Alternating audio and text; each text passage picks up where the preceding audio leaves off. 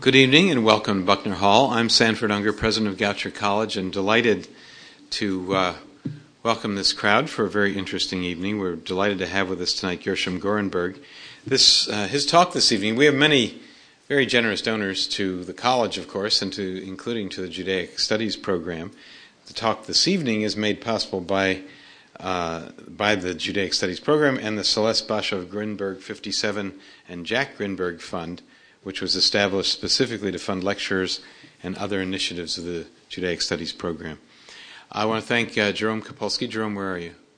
There you are. Jerome Kapolsky, who is our director of the Judaic Studies program, the revived and revivified Judaic Studies program. This is the first of many such events we expect to be able to present under its auspices. Gershom Gorenberg is a Middle East political expert, historian, and a journalist based in Jerusalem. He's a frequent commentator on Middle East affairs and the connection between religion and politics, which I think has come to interest many of us over recent years in many parts of the world. He's been on television programs such as 60 Minutes, Nightline, Dateline, CNN, and the BBC. Native of California, he graduated from the University of California at Santa Cruz and then moved to Israel in 1977, earned a master's degree in education at Hebrew University. He worked for many years as an associate editor of the Jerusalem Report, an Israeli biweekly news magazine, and is now a senior correspondent for the American Prospect, a monthly national political magazine in this country. He's written for many others as well.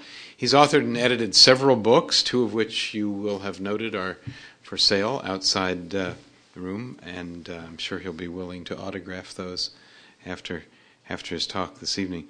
Among his works is Jerusalem Report's 1996 biography of Yitzhak Rabin called Shalom Friend, and it was winner of the National Jewish Book Award.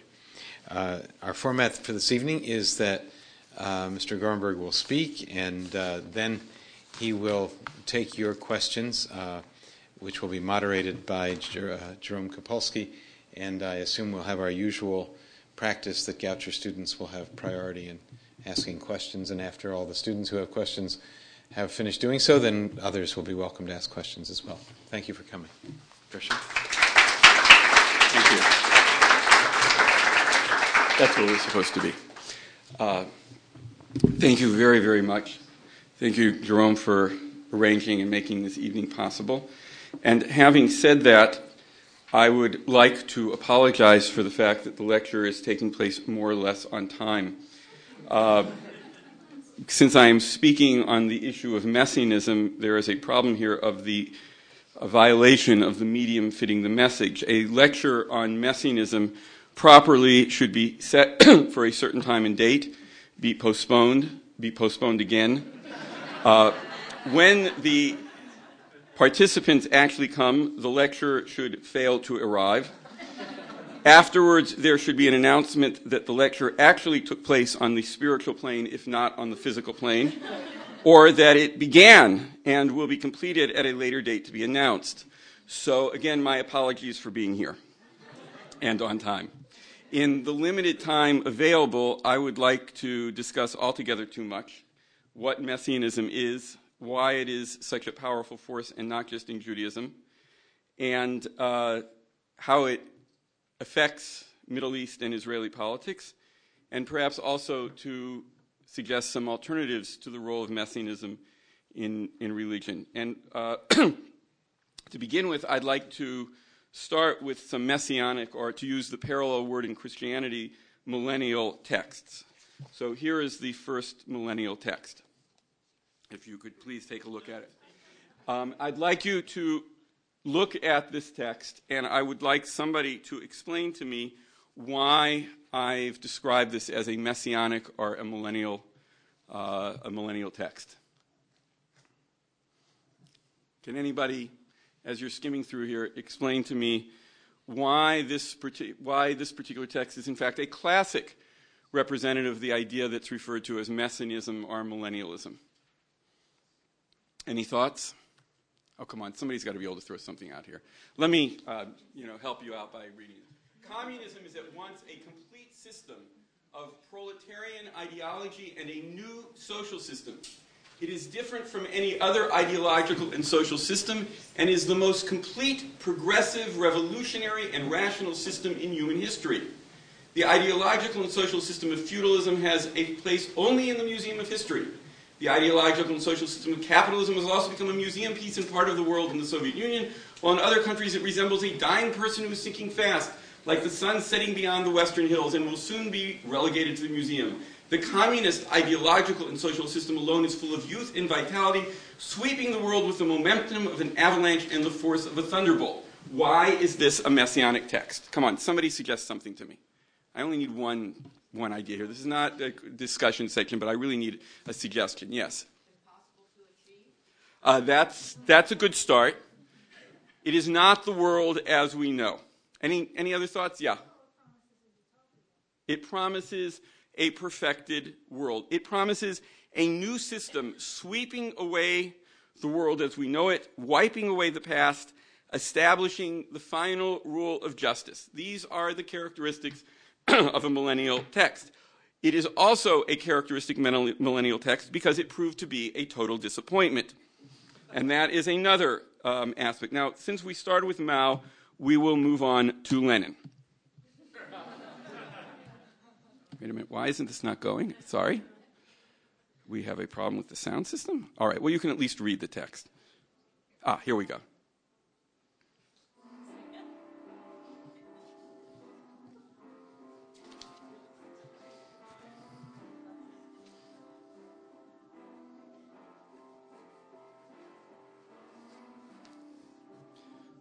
I'm not going to play the entire song, but please read all of the lyrics so that...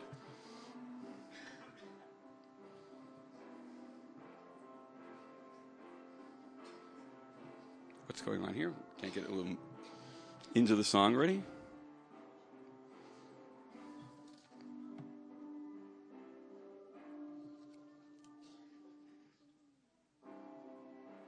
Very strange. Okay, we've got a problem with the sound system. Besides the fact that the mixing is incorrect, why is this text a millennial text?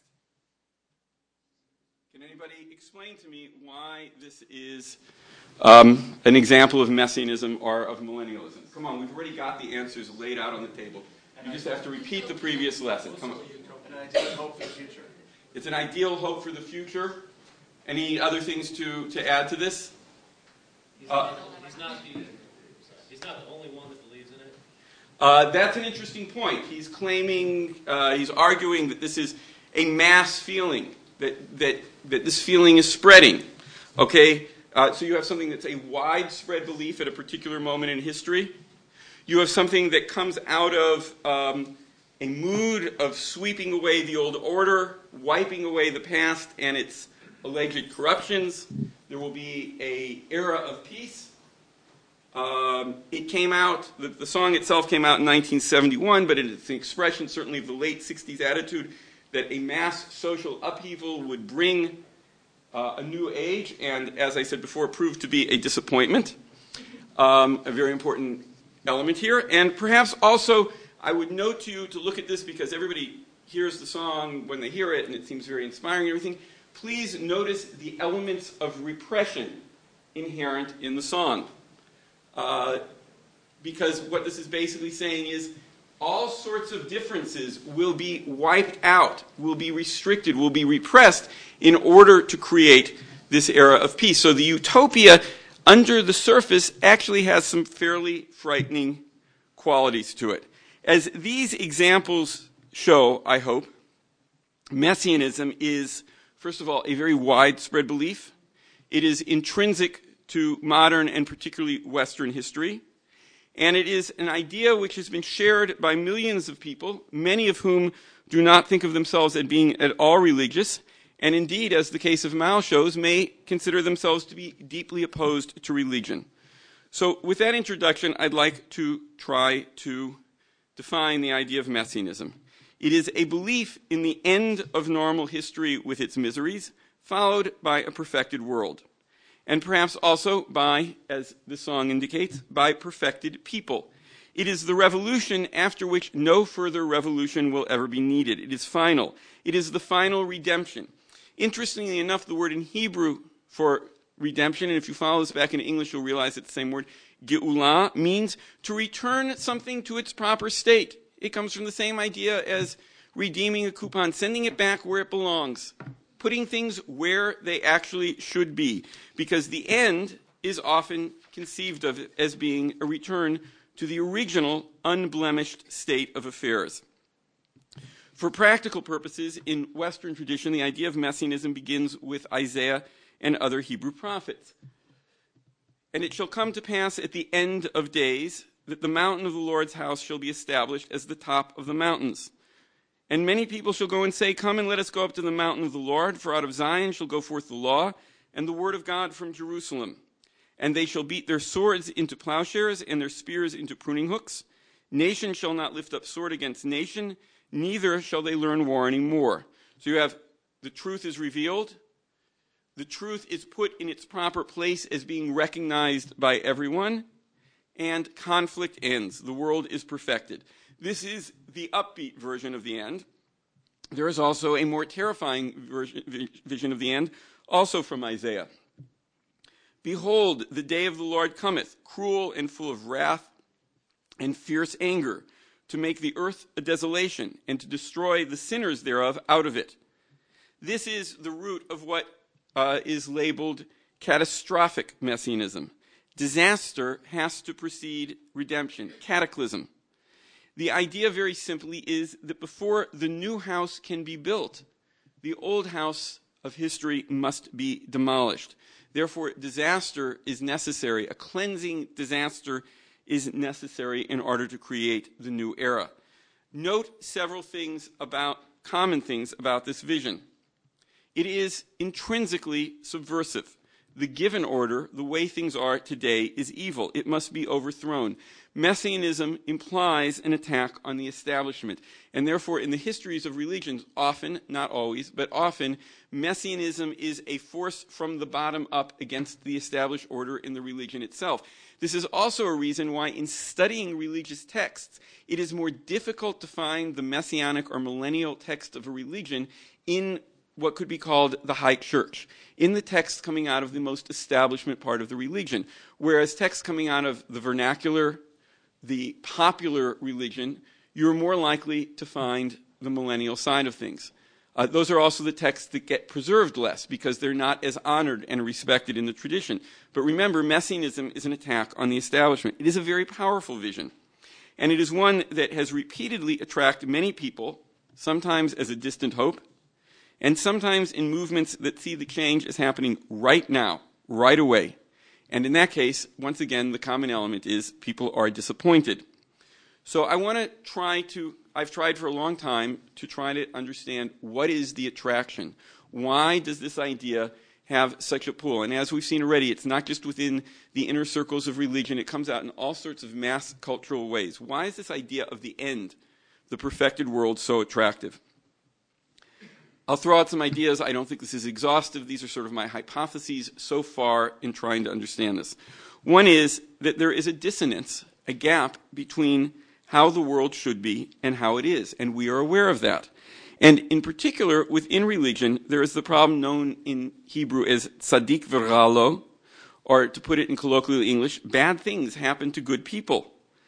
We believe, those of us who are religious, in a good God, but the world that the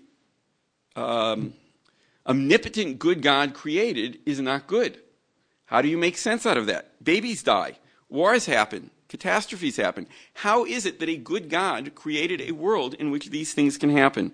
There are all sorts of theological answers to this question. For instance, there's the idea that the reward is really happening for your good actions even though you're not always aware of it, or that it will happen in the next life, in your next incarnation, or in the next world. But the most radical theodicy, the most radical explanation of how to solve this theological problem is to say, yeah, the world is broken, and therefore God will come and fix it, or he will demolish it and replace it with a better world. Because this is one of the bases of messianism, at least at first glance, it would appear that to give up messianism threatens a religion with a kind of moral bankruptcy, because it would seem to mean accepting the world as it is. And to be complacent in the face of the way things are is morally unacceptable. There are too many bad things going on. So messianism seems to be an answer to this. We do not accept the world as the way it is. We posit that it will be different. Now, pay attention that even though messianists of various stripes agree that the world is broken, they do not agree on what is broken about it. Very often, by looking at their vision of the end, you can figure out what they think is wrong with the world today.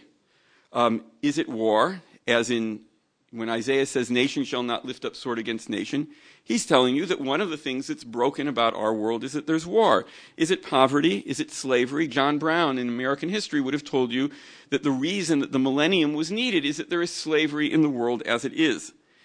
What is broken about the world is often in the minds of people that other people have beliefs other than mine. That either the Gentile world does not accept the one God, or that Jews have become secular and Western, or from a different perspective of a different millennial belief, that the Jews haven't accepted Jesus, or what's wrong with the world in the eyes of some people is that homosexuality exists, or in the eyes of other people that sexuality has been repressed in bourgeois marriage. It can be that the Jews are in exile, or it can be that the Jews have power over Al-Aqsa. All of these things are in the minds of different people what is broken. The vision of the perfected world necessarily is a critique of the existing world. Anytime somebody presents to you a vision of the way things should be, they're telling you what they think is wrong now.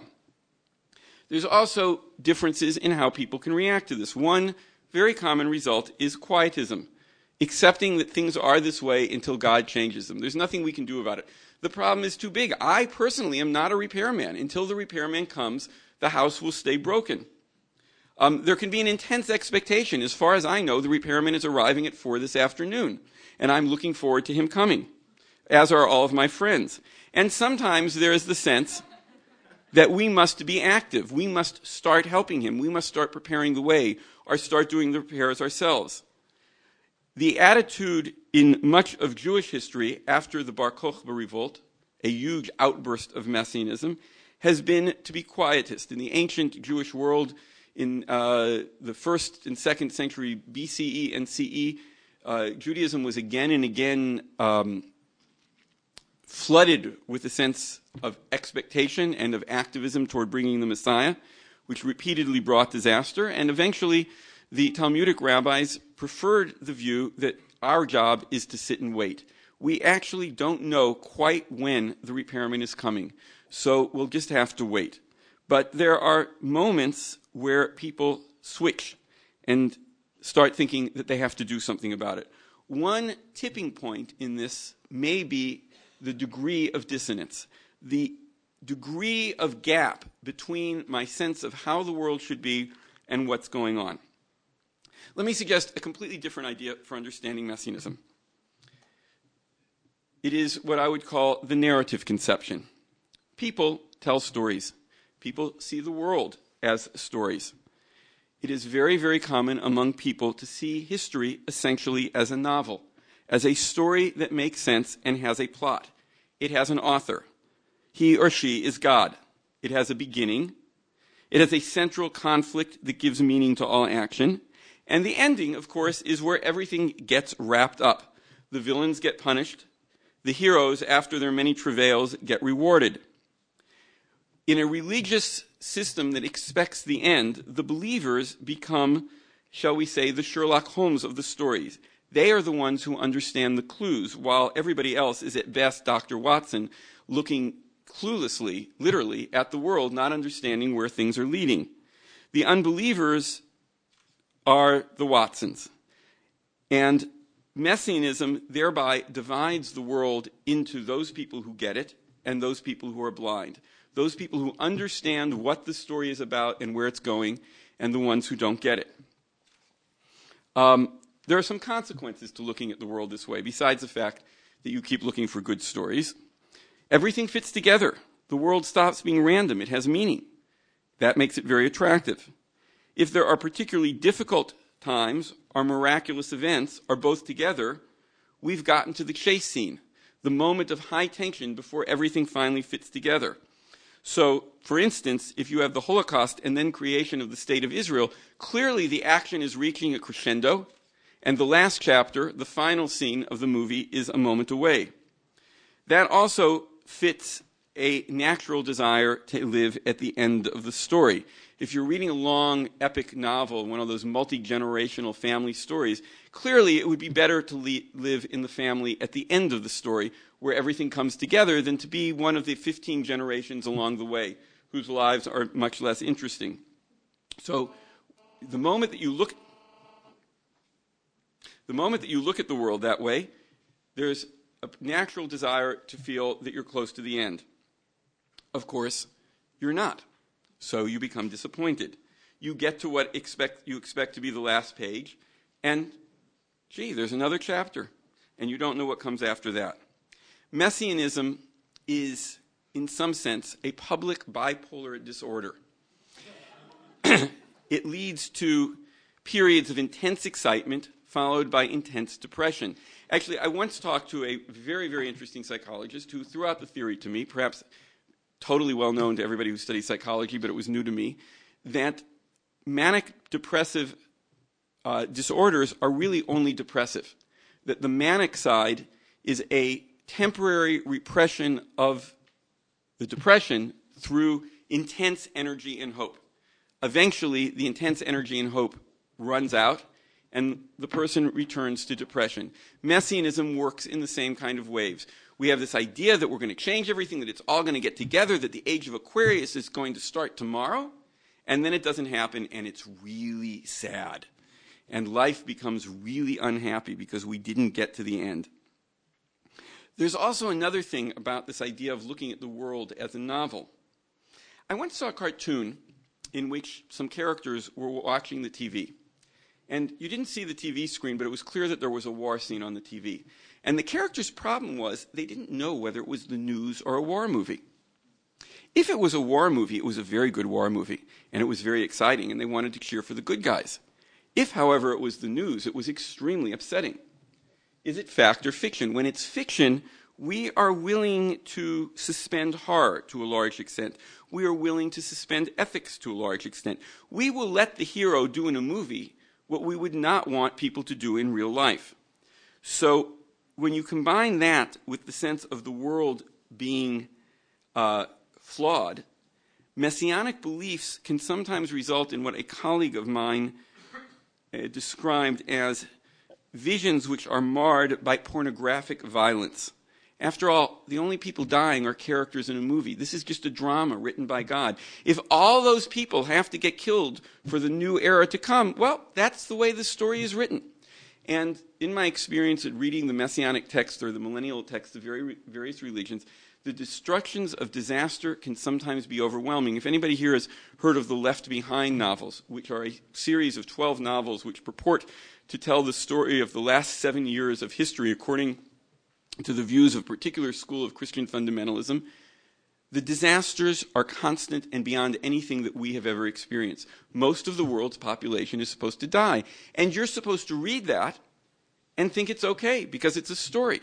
And yet that story is also supposed to be about what's really going to happen. To go back to my image of the cartoon, if it's the news and you think it's real and it's happening to real people, you're inside of ethical history, where the ethical questions really matter. If people are getting killed, that's bad. If it's a movie, it's mythical history. It's just all part of the story.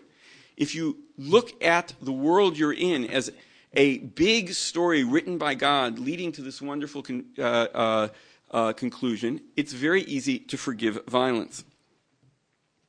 Messianism also has the power of providing tremendous motivation. A friend who grew up as a Christian fundamentalist told me that they were often asked, do you want to be in a bar or do you want to be looking at porn at the moment when Jesus comes back? And since Jesus could come back at any moment, you must be very careful. This is a very intense way of motivating people to what is seen as the right behavior. Messianism drastically increases the consequences of your action. It can do so in other ways. According to Lurianic Kabbalah, the world is cracked. It was shattered in creation. Each time you do a mitzvah, each time you fulfill a commandment, you are doing a tikkun, literally a repair of the broken world. You are fixing the world. If I say a bracha, a blessing, I am bringing the Messiah. That's more motivation than just doing what the book says. I'm going to bring the Messiah by saying Shachrit, by saying my morning prayers this morning. It increases the power of my action. In Chabad Hasidut's version of Messianism, we are very close to the end of the Lurianic process. If I can get one more person on the street to put on tefillin, that might be the final repair that brings the Messiah. If that's the way you're looking at it, it's easier to stand on the street corner asking strangers if they're Jewish and if they would please put on tefillin. Otherwise, it could be sort of embarrassing. However, Chabad does not have a monopoly on this.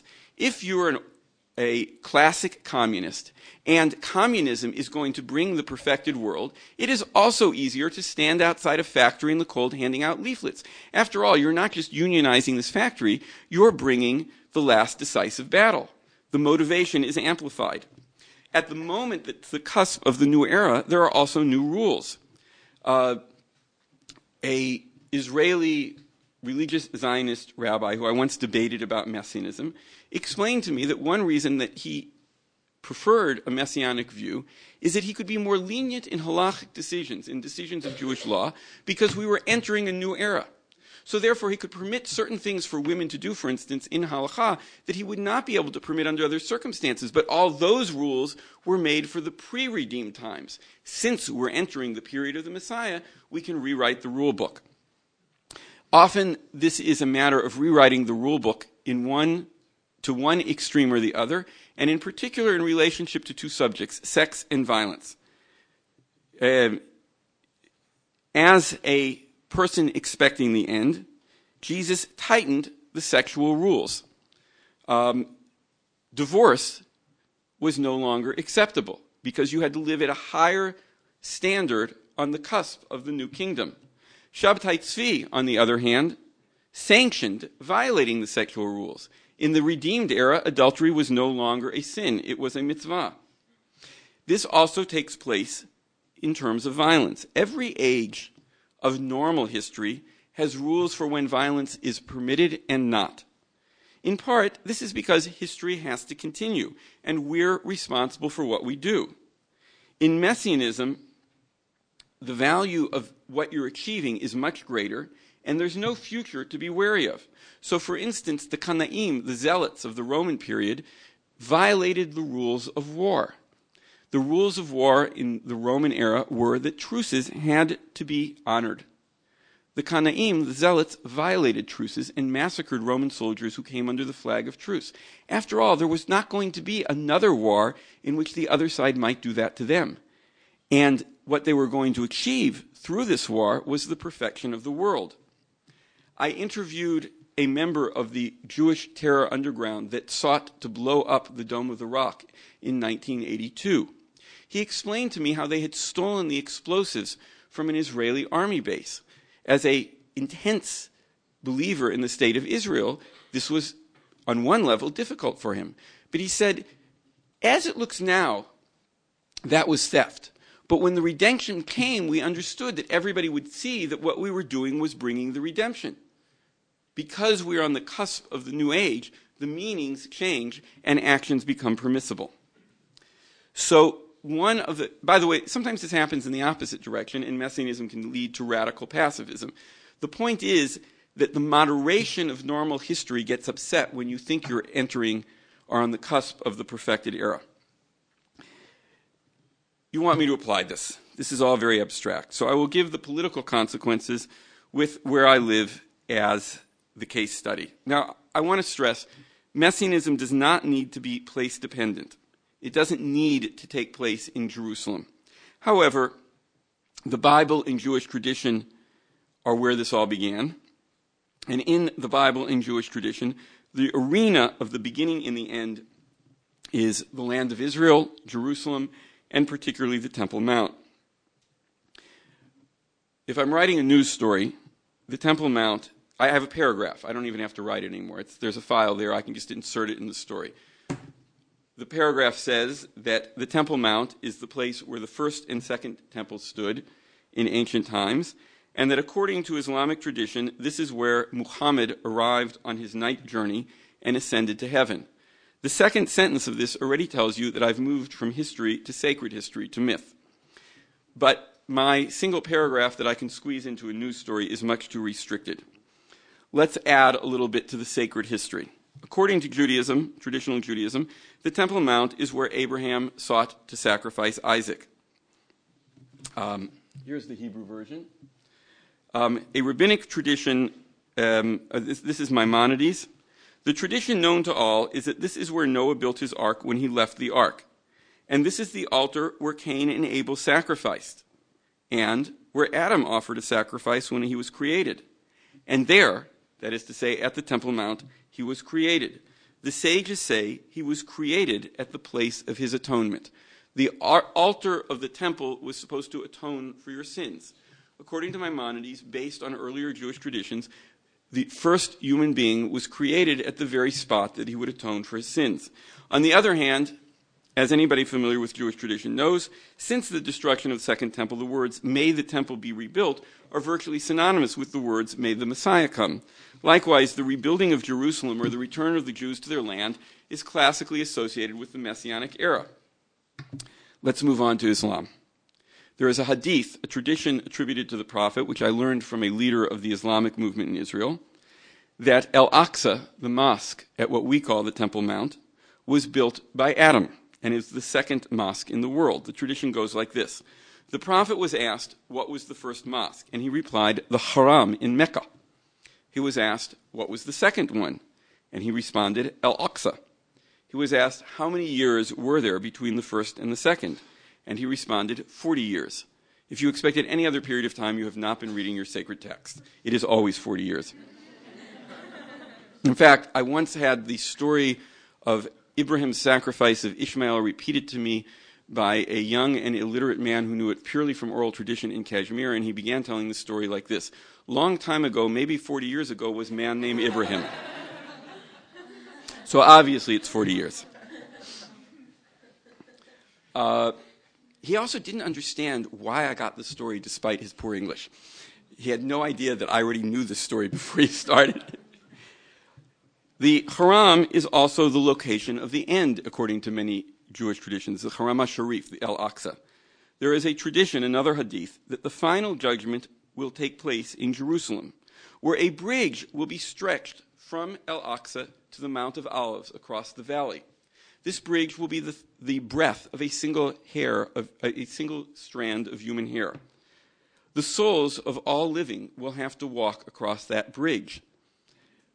The righteous will make it across, and the damned will fall off into hellfire.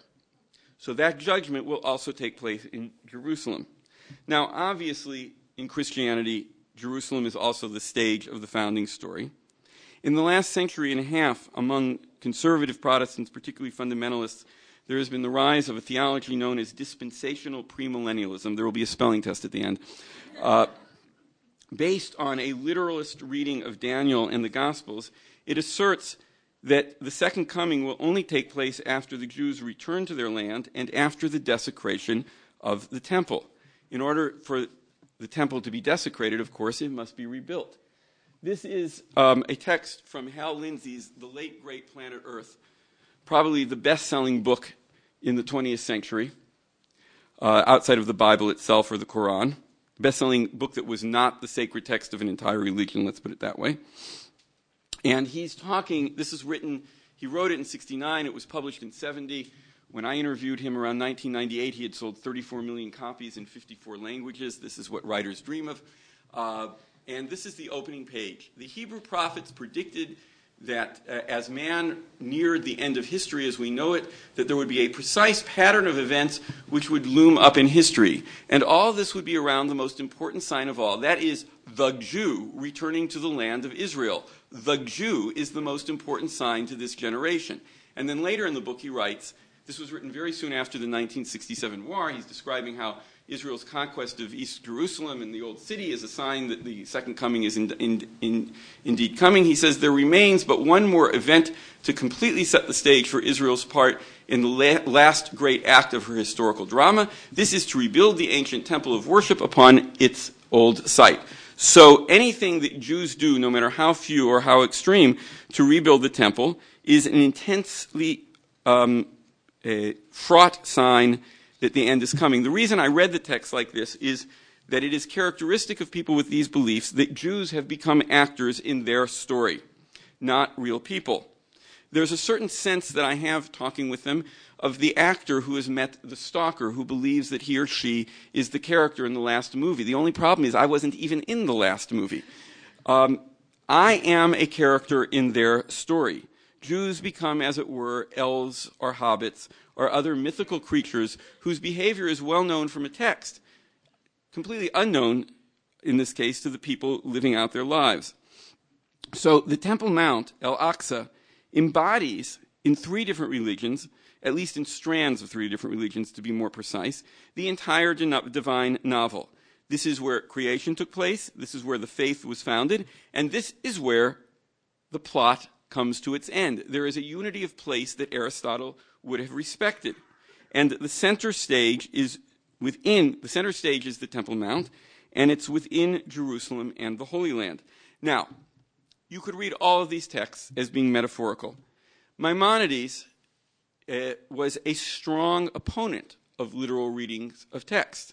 When he said that the human being was created at the place of his atonement, as I understand what he's saying, it's a very powerful concept. He's saying human beings were created with the capacity to make mistakes and the capacity to atone for those mistakes. The possibility of forgiveness was created with the human being. I think that's a very powerful concept. It's not place dependent. However, when real life historical events are taking place at the very spot that people regard as the stage of the end, it is extremely easy to cross over from normal history to messianic history and feel, wow, it's happening now. Those things that we read about in the old books, they're going on right this second, and we know what's going to happen next. So slipping into mythical history is easy. At the same time, you could say to me that the conflict over the land, the conflict between Israelis and Palestinians, is really a national conflict. It's a secular thing. It's going on between people whose ultimate value is not God, but the nation. People who share a language, a culture, and a history. On one level, political Zionism is a strong rejection of Messianism. It says, we're not waiting anymore for God to step in and bring a perfected era. We're going to create a political entity that's in normal history by ourselves. Thank you very much. We're out of this game of the divine novel. And yet, national movements also need a story that defines the community, that explains who this nation is, why we're connected to this particular piece of land. You can make up the story from scratch, or you can buy it off the shelf and alter it a little bit. And so nationalist political movements very often politicize religious myths. And the real place is the point. So from the very beginning, Zionism has also had, even secular Zionism, has had messianic overturns. The expression for buying land for Jewish settlement from the early 20th century was Geulat HaKarka, redemption of the land. That was supposedly a secular term. In 1928, Zionist leader Menachem Usishkin gave a speech in Jerusalem in which he said, "Let us swear that the Jewish people will not rest or be silent until our national home is built on our Mount Moriah." Now, Mount Moriah is a name for the Temple Mount, and home, bayit, in Hebrew, is also a word for the temple.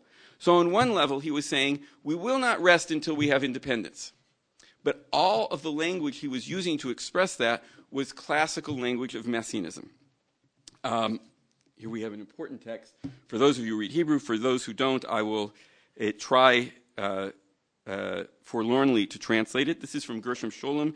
It's a letter he wrote in the 1920s to Franz Rosenzweig. And he was talking about the rebirth of the Hebrew language. And he said, this is terribly unfair of me because I'm sure that the original letter was written in German, and this is the Hebrew translation, and I'm translating to English, and it probably has no relationship to the original text. And it's a completely irresponsible act on my part, and I beg your forgiveness. Okay, with that disqualifying statement, what are the consequences of contemporizing Hebrew? The actual verb in Hebrew is sort of nowing Hebrew, making it now. Will the sacred tongue that we have imbued in our children not open its abyss? For people here do not know the meaning of their actions. They think they have turned Hebrew into a secular language and that they have removed its apocalyptic sting. But that's not true. Secularizing the language is mere talk. Will the religious power hidden in it not burst out one day against those who speak it? When you carry on a cultural tradition that has overtones, they stay there. That's what Scholem was saying. And sometimes they come back in full force. One example of this is religious nationalism. Imagine this in Hegelian terms. The thesis was religion. The antithesis in Jewish terms was secular Zionism. Redefining the Jews as a nationality, religion is passé. The synthesis is religious nationalism. Nationalism becomes a religious value. Geulat Karka, redemption of the land, both means buying land for a Jewish settlement, and it means redemption. By buying that piece of land, you're bringing the Messiah closer. The old thesis, pre-modern view, was that a Jewish state can't be built until the Messiah comes.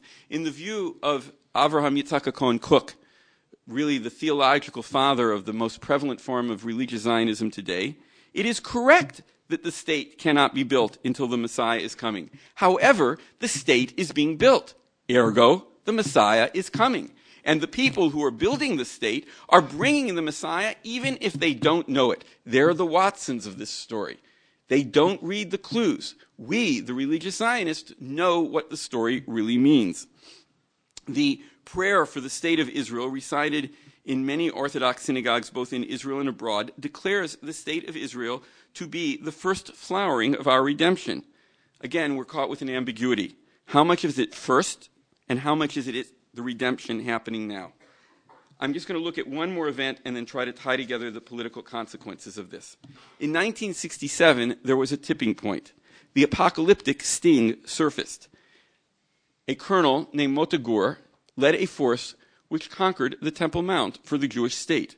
Over the army radio, he said, Har Habayit biyadenu, 3 words in Hebrew. The Temple Mount is in our hands. That statement, as Gershom Scholem would have predicted, echoed in a way that Hill 23 is in our hands would not have echoed. In Jewish history, saying that we had returned to the Temple Mount meant that the story was being completed. Now, for secular Zionists, except perhaps the most radical, that doesn't mean we have to rebuild the temple at that spot. But it symbolizes the completion of the Jewish return to the land. Naomi Shemer, did I put this text? No, I didn't. And our music isn't working, so I'll skip it. But in Yerushalayim Shel Zahav, Jerusalem of Gold, the verse that she added after the 67 war said, we've come back to the market and the square. A shofar calls on the Temple Mount. A shofar is the sound of the Messiah coming in Isaiah. When there was a real shofar sounded on the Temple Mount, but Shemer picked up on what that meant in the symbolic lexicon of Jewish history. For religious Zionism, the Kook school that the state was leading to redemption became dominant. Tzvi Yehuda Kook, the son of the original Rav Kook, said after 1967, we are not in the entrance hall of redemption, but in the living room. We're already virtually there.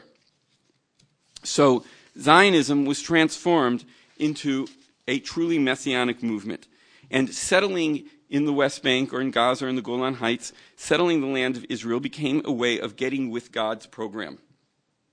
And events were explained accordingly. Meanwhile, for Muslims, Al-Aqsa under Jewish rule was a symbol of Palestine under occupation. Any office you go into in East Jerusalem has a photograph of Al-Aqsa, what we would call the Temple Mount, often an aerial photograph showing the entire Haram al-Sharif. If Jewish nationalism is Zionism, named after the place Zion, Palestinian nationalism could be called Al-Aqsaism. And for religious Muslims, the Al-Aqsa under Jewish rule is a sign clearly of the disturbed state of the world that needs to be corrected. By 2000, there was a wide popular literature that said that the end was very near, that a Jewish false redeemer, the Dajjal, that's an Islamic term for something parallel to the Antichrist, the false redeemer in Christianity, was planning to undermine Al-Aqsa as a step toward the end. Okay, that's what's going on at the time of the Camp David summit, at the time that that Israel is talking about, the Palestinians and the Israelis are arguing about who will get sovereignty over the Temple Mount. Meanwhile, in every bookstore in East Jerusalem, you could pick up tracts about the approaching Dajjal who was going to destroy the Al-Aqsa mosques. When Ehud Barak demanded that Israel get full sovereignty over the Mount in any peace agreement, it echoed in ways that he did not expect and probably is not aware of to this day. I'll give one more case study politically. In 2005, Israel withdrew from the Gaza Strip. This ran against the Messianic program as imagined by religious Zionists. Therefore, it could not happen. Rabbi Mordechai Eliyahu said, Hayo lo tihiyeh, it shall not come to pass. And his followers believed him. Because banks would not lend money to farmers for next year's crop, a fund was set up where religious Zionists put in money, which they were asked to see as investments, to lend to the farmers in the Gaza Strip so they could plant the crops for the winter of 2005. And many people put in large amounts of money. After all, you could invest. God had told you it wouldn't happen. Afterwards, by the way, Pat Robertson, who also thought that it wouldn't happen and shouldn't have happened, explained Ariel Sharon's stroke as being divine retribution for pulling the settlements out of Gaza. Is this way of looking at history a religious necessity? At first glance, Messianism is an answer, perhaps the necessary answer, to a flawed world. Either God will fix it or we will fix it with him. And that it would seem to be a moral necessity. It motivates people to act. It gets things moving. And yet, as I said, it's manic depressive. We're always disappointed. When we are disappointed, people often give up faith that they can do anything. Hope disappears. When it does create a revolution, the disappointment may be worst of all. See under the value for communism. You created the revolution, you changed the world, it didn't make things the way you expected to. What value is there to action in the world? And as I said, it promotes a view of history that is mythical rather than ethical. In Israeli context, it has functioned as a barrier to any kind of political compromise.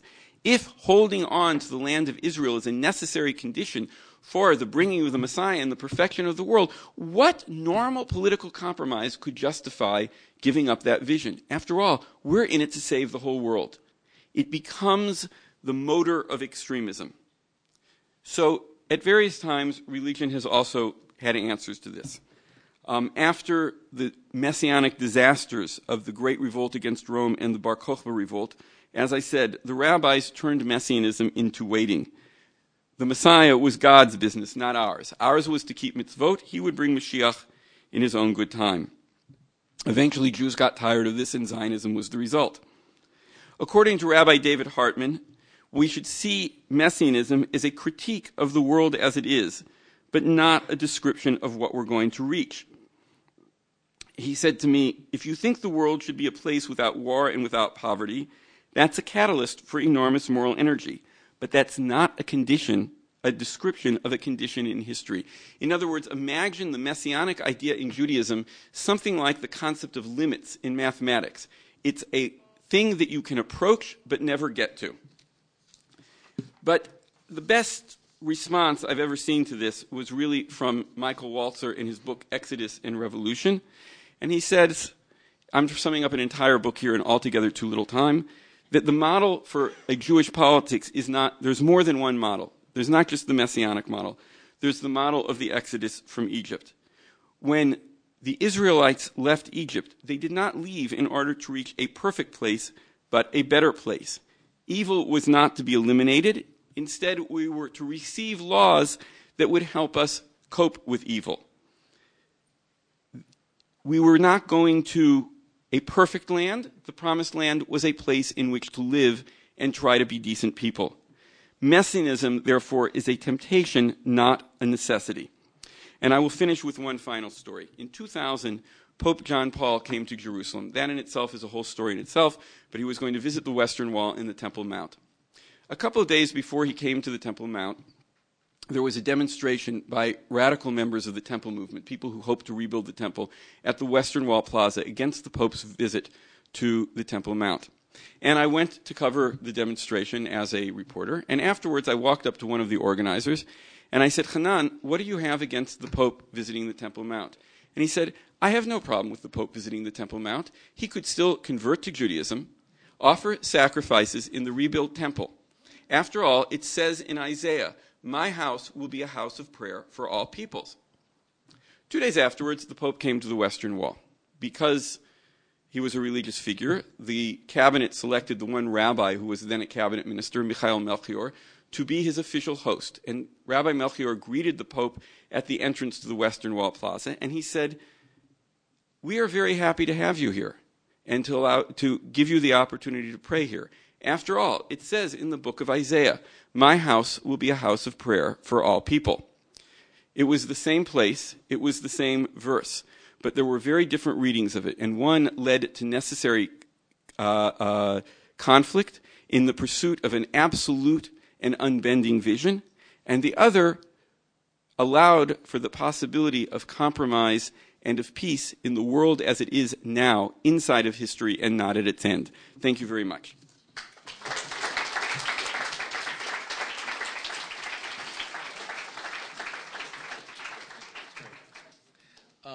Well, that was really a really rich and wonderful and provocative talk, and I thank you, Gershom, for coming and sharing that with us.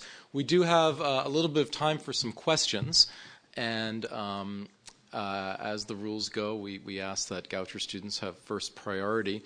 Also, I know a lot of you probably may have questions that have to do with this talk, but also may have to do with current events in Israel. So Gershom Gorenberg would be happy to take those as well. Just one request: a question is not a speech or a lecture. It is a short sentence that, in journalistic ease, is looking for an answer. So I ask you to please keep your sentences short and looking for an answer. So. Oh, I guess we ended the question session. That was easy.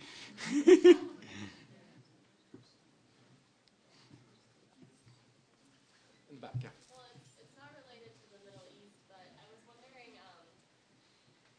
if perhaps you saw any elements of messianism in the lead-up and the celebrations surrounding Barack Obama's election. You know, there was this long debate between... I used to be part of something called the Center for Millennial Studies at Boston University. And there were a lot of scholars who studied Messianism, and the greatest argument between them was between the millennial universalists, who saw everything as a millennial movement, and the ones who did not. And I've come to side with the ones who did not. You can be excited and are disappointed without expecting the world's perfection. Not every movement for social change is necessarily millennial. It is true that at any given point, a strong movement for change can tap into those energies. But I think it would be a mistake to automatically disqualify any expression of intense social activism or hope as being intrinsically flawed because it's messianic. So, no, I don't think you have to universalize in that sort of way. What do you think is the fate of Jerusalem? Like, will it become a shared city? I write about a lot of people who believe in prophecy, and it's taught me not to engage in it. The Talmud says that when the temple was destroyed, prophecy was taken from the prophets and given to fools and children. Since my beard went gray, I've realized that I can't qualify as a child, and I'm trying not to qualify for the other category. So I won't make any predictions about what will happen. In terms of what I think should happen, which is an entirely different thing, and I've also learned after years of writing opinion articles that nobody is listening to me. However, with those qualifications, I don't think that we're going to reach any solution to Jerusalem until we recognize that the city is essential to the religious and national stories of both nations and both religions involved in the current conflict. And there's going to have to be a compromise over that. Claiming exclusive control of all of Jerusalem is a recipe for continued conflict. The center of both Jewish and Palestinian nationalism is the idea that Jerusalem is the symbol of independence. In both religious and national narratives, the Temple Mount, or El-Aqsa, is a critical symbol for the nation's position and the religion's position. If we keep saying, only I get it, we're never going to get there. And so we're going to have to reach compromises. I don't want to see the city divided physically, but I think that there's no escape if we want a peace agreement. That's a question in itself of whether people actually want that, from a political division of the city. And I think that when it comes to the holy spots, we're going to have to look for very creative solutions that allow each side to feel that their story has not been denied. Because when people feel like their story has been denied, they feel like they've been denied, and they will keep fighting. In some ways, people rebel more strongly against the denial of their story than they do against physical attack. So we're going to have to cope with that in one way or another. And so I'll just add one more sort of symbolic story to go with this. There is a midrash, a rabbinic commentary on the book of Genesis that tries to understand why Cain killed Abel. Okay, because the rabbis were not reading that story literally, and they knew that it was a story about violence coming into the world. And they said, what were they actually arguing about? So there's one rabbi who says there was a sister born with Cain and Abel, and they both wanted her as their wife. Okay, that's the Freudian explanation, right? All violence is really about sex. The second explanation is that they decided to divide all the property in the world, and one got the movable property and one got the real estate. And the one who got the movable property said to the other one, strip. And the one who got the real estate said to the other one, fly, you're standing on my land. And they started fighting over property, and one killed the other. That's what we'll call the Marxist explanation. It's all materialistic. The third rabbi says, nope, they decided to divide the movable property, and they decided to divide the real estate, and everything was great until one said, and I get the spot where the temple will be built. And then the other one said, no, I get the spot where the temple will be built, and one killed the other. And I find this a remarkable story because it's a religious person saying that when you think that you own God by owning the spot, the result is inevitably fratricide. And I think that we have to learn that lesson in dealing with Jerusalem. If we're each claiming that we have to own it and that there's no compromise on that, we're going to keep fighting.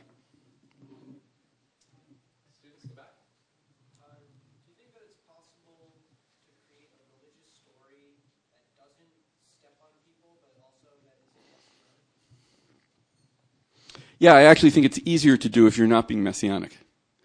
I think it's easier to do if you're not expecting everything to end up perfectly, because when people expect everything to end up perfectly, I think often built into that is an expectation that then everybody will agree with me, because if the truth comes out, it's going to be my truth, right? And we'll all agree on it. In the real world, we don't get to those kind of truths that everybody agrees on. And I think that we have to look for religious stories that allow for the possibility that that the other person is created in the image of God even when they don't agree with us and they're not necessarily acting precisely how we would have them act. That is a non-messianic narrative. I think the biblical example of this is that in the story of Jacob and Esau, Jacob expects a war with his brother, and then it doesn't happen for all sorts of reasons. And when he greets his brother, he says, I've seen your face like seeing the face of God. Or to put it differently, in the face of the person who is both his enemy and his brother, and if you read the book of Genesis, the enemy is always your brother. The Bible's theory of violence is that it's fratricide, right? you meet your enemy and you see the face of God in his face. And that's the kind of religious story that accepts the sanctity of another human being in the world as it is right now, not in some sort of perfected age.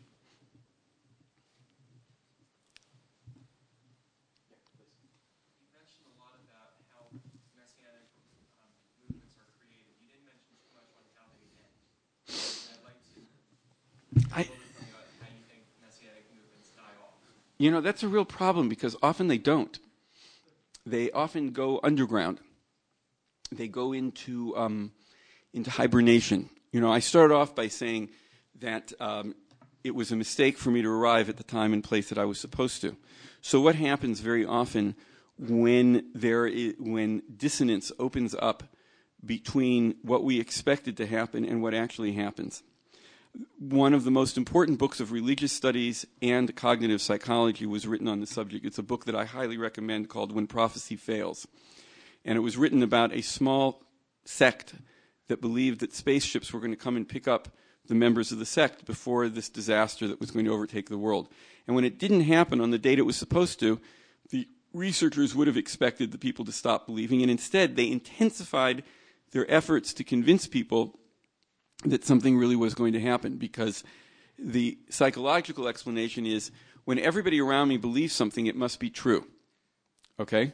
Because everybody wouldn't believe something if it was false. So if I can convince, the more people I can convince to believe what I do, the more true it is. So if I've just faced an apparent, fancy word for this is disconfirmation of my beliefs, the thing to do is to go out and convince everybody that they're true anyway.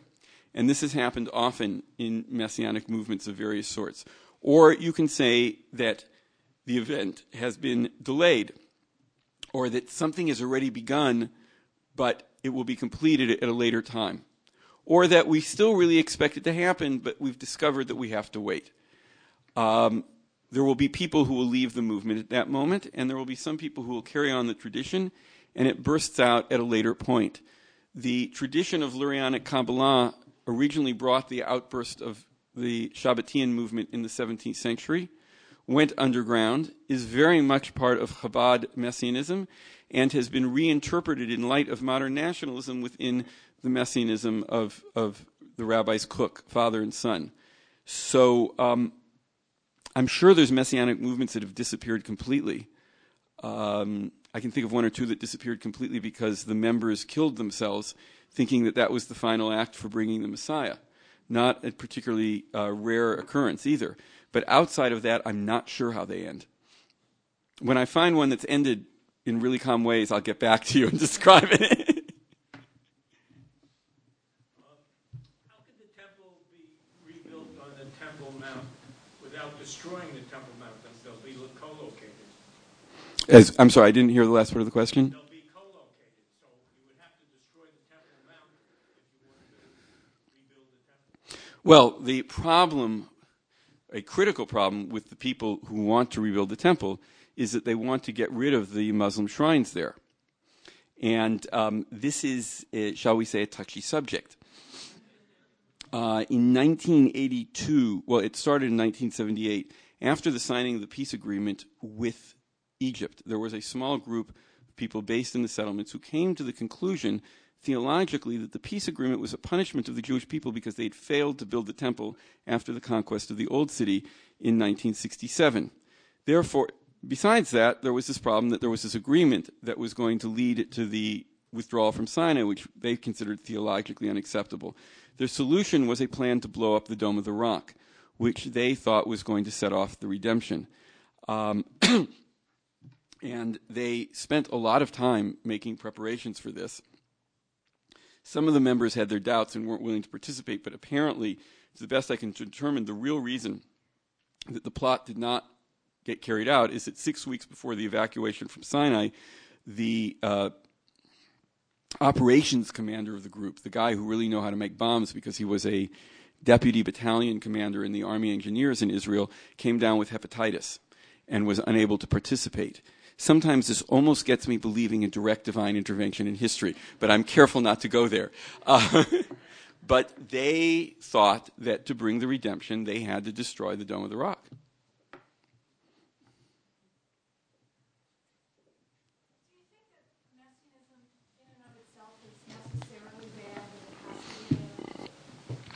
I think that it is necessarily unnecessary. I think it leads people, it has the potential to lead people in a lot of bad directions. Even simply the fostering of unrealistic hopes when they are not met tend to lead to political despair.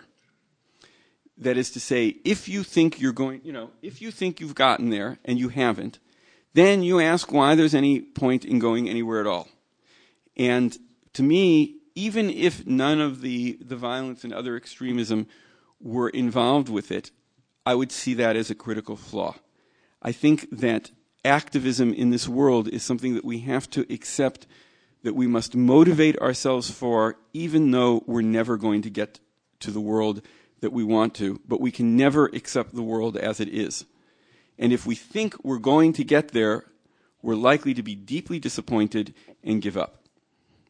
Because all these movements are responding to disappointment and disconfirmations constantly, even the Israeli Messianic, these political movements are now grappling with political events these last few years. And yet they don't respond, of course, in any kind of normal way. They don't proselytize like the UFO calls. Could you say something more then about what some of the Israeli Messianic movements have done, perhaps theologically, to account for their disconfirmations? Well, first of all, they're explained and fit into the system, which is a very normal thing. My teacher in this field told me that it's very, very important to collect texts because they disappear. The internal ministry of truth in every religion gets rid of the messianic texts when they don't come true. The best example I can give you of this is not from Judaism, it's from fundamentalist Christianity. There was a book that came out in the mid-'80s called 88 Reasons Why the Rapture Should Take Place in 1988. The rapture being the beginning of the end in their theology. It was extraordinarily difficult to find a copy of this in 2000. Even though it had sold in the millions. Most people did not want it on their bookshelf after it didn't happen. But explanations are created. So, for instance, the 1973 Yom Kippur War came as a tremendous shock to those who thought that 1967 was a proof of the impending redemption. In one critical text on the subject, it was explained as the war of Gog and Magog, as predicted in the book of Ezekiel. It was a sign that the Gentiles knew that redemption was coming and they were fighting to prevent it. And therefore it was part of the scheme of the end. So that kind of constantly working the disconfirmation into the scheme to become a confirmation is very common. The other thing is, I'm not so sure, now that you asked the question, I haven't thought about this before, that the mechanism of convincing people that it's true isn't going on. There's a tremendous ideological enterprise aimed at strengthening faith, at least within the community, and convincing everybody to keep going. And so that's there too. It may not be bursting outward in the same way as, say, dispensational Christians standing at street corners with leaflets on the end, but internally to the community, the mechanisms of group persuasion are incredibly intense. And, any kid who's gone to an Israeli religious high school and has been outside of it enough to notice what's going on could tell you a good story about that. You can ask my son. He'll tell you all about it.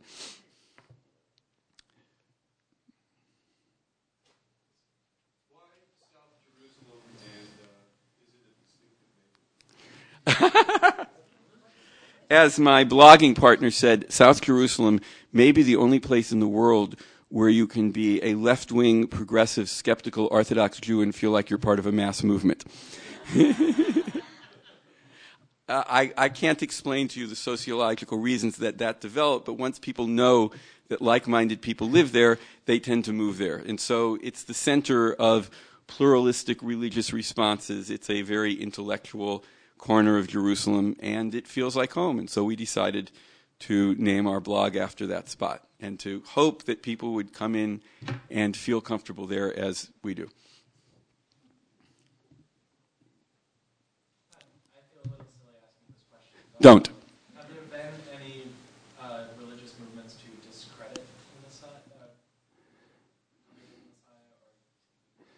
To discredit it. What do you mean by that? To say it's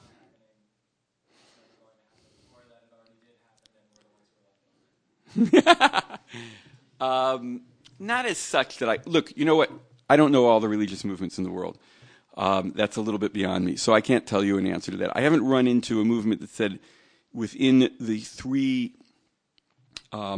monotheistic religions, all of which are heavily infused with messianic trends, to say it will never happen. What I do see is movements that change its meaning or that make it irrelevant to present-day life, or in some other way put the focus on now rather than on the end. And strangely enough, this quote from Kafka that I started with is in some ways sums this up. Okay, the Messiah will not come on the last day, but the very last day. He will come when he is no longer necessary. Now, like most things from Kafka, there's more readings of that than, each time you look at it, it means something else, even though it's very intriguing. But the way I'm reading it at the moment is what we have to do something about is today and not worry about the very last day. He will come only when he is no longer necessary. So there are religious movements that put the focus on the here and now rather than on a cataclysmic completed process. It's more important what one of you does for another, what I do for you, what you do for me, than saving the whole world. Because saving the whole world is probably not going to happen, but that particular act right now is very, very, very important.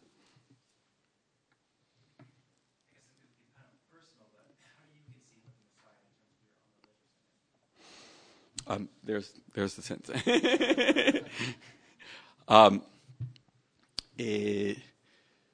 When I read the texts, I have the best explanation for me of how to read the text is the way that Rav David Hartman suggested. It's a standard by which to judge this world. It is not a place that I expect us to reach. The world must be weighed in the balance and found wanting.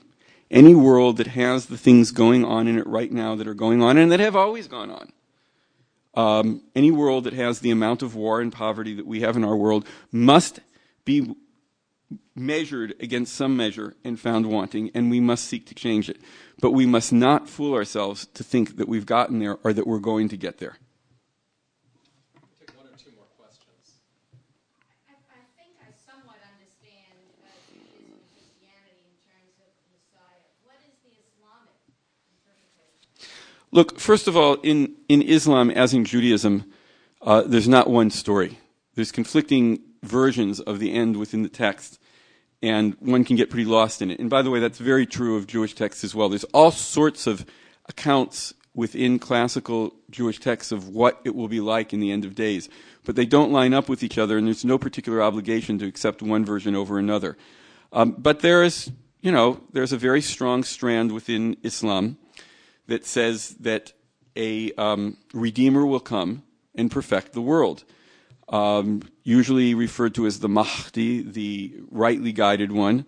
And there's a whole set of hadith, of traditions attributed to the Prophet that begin with the phrase, the hour will not come until.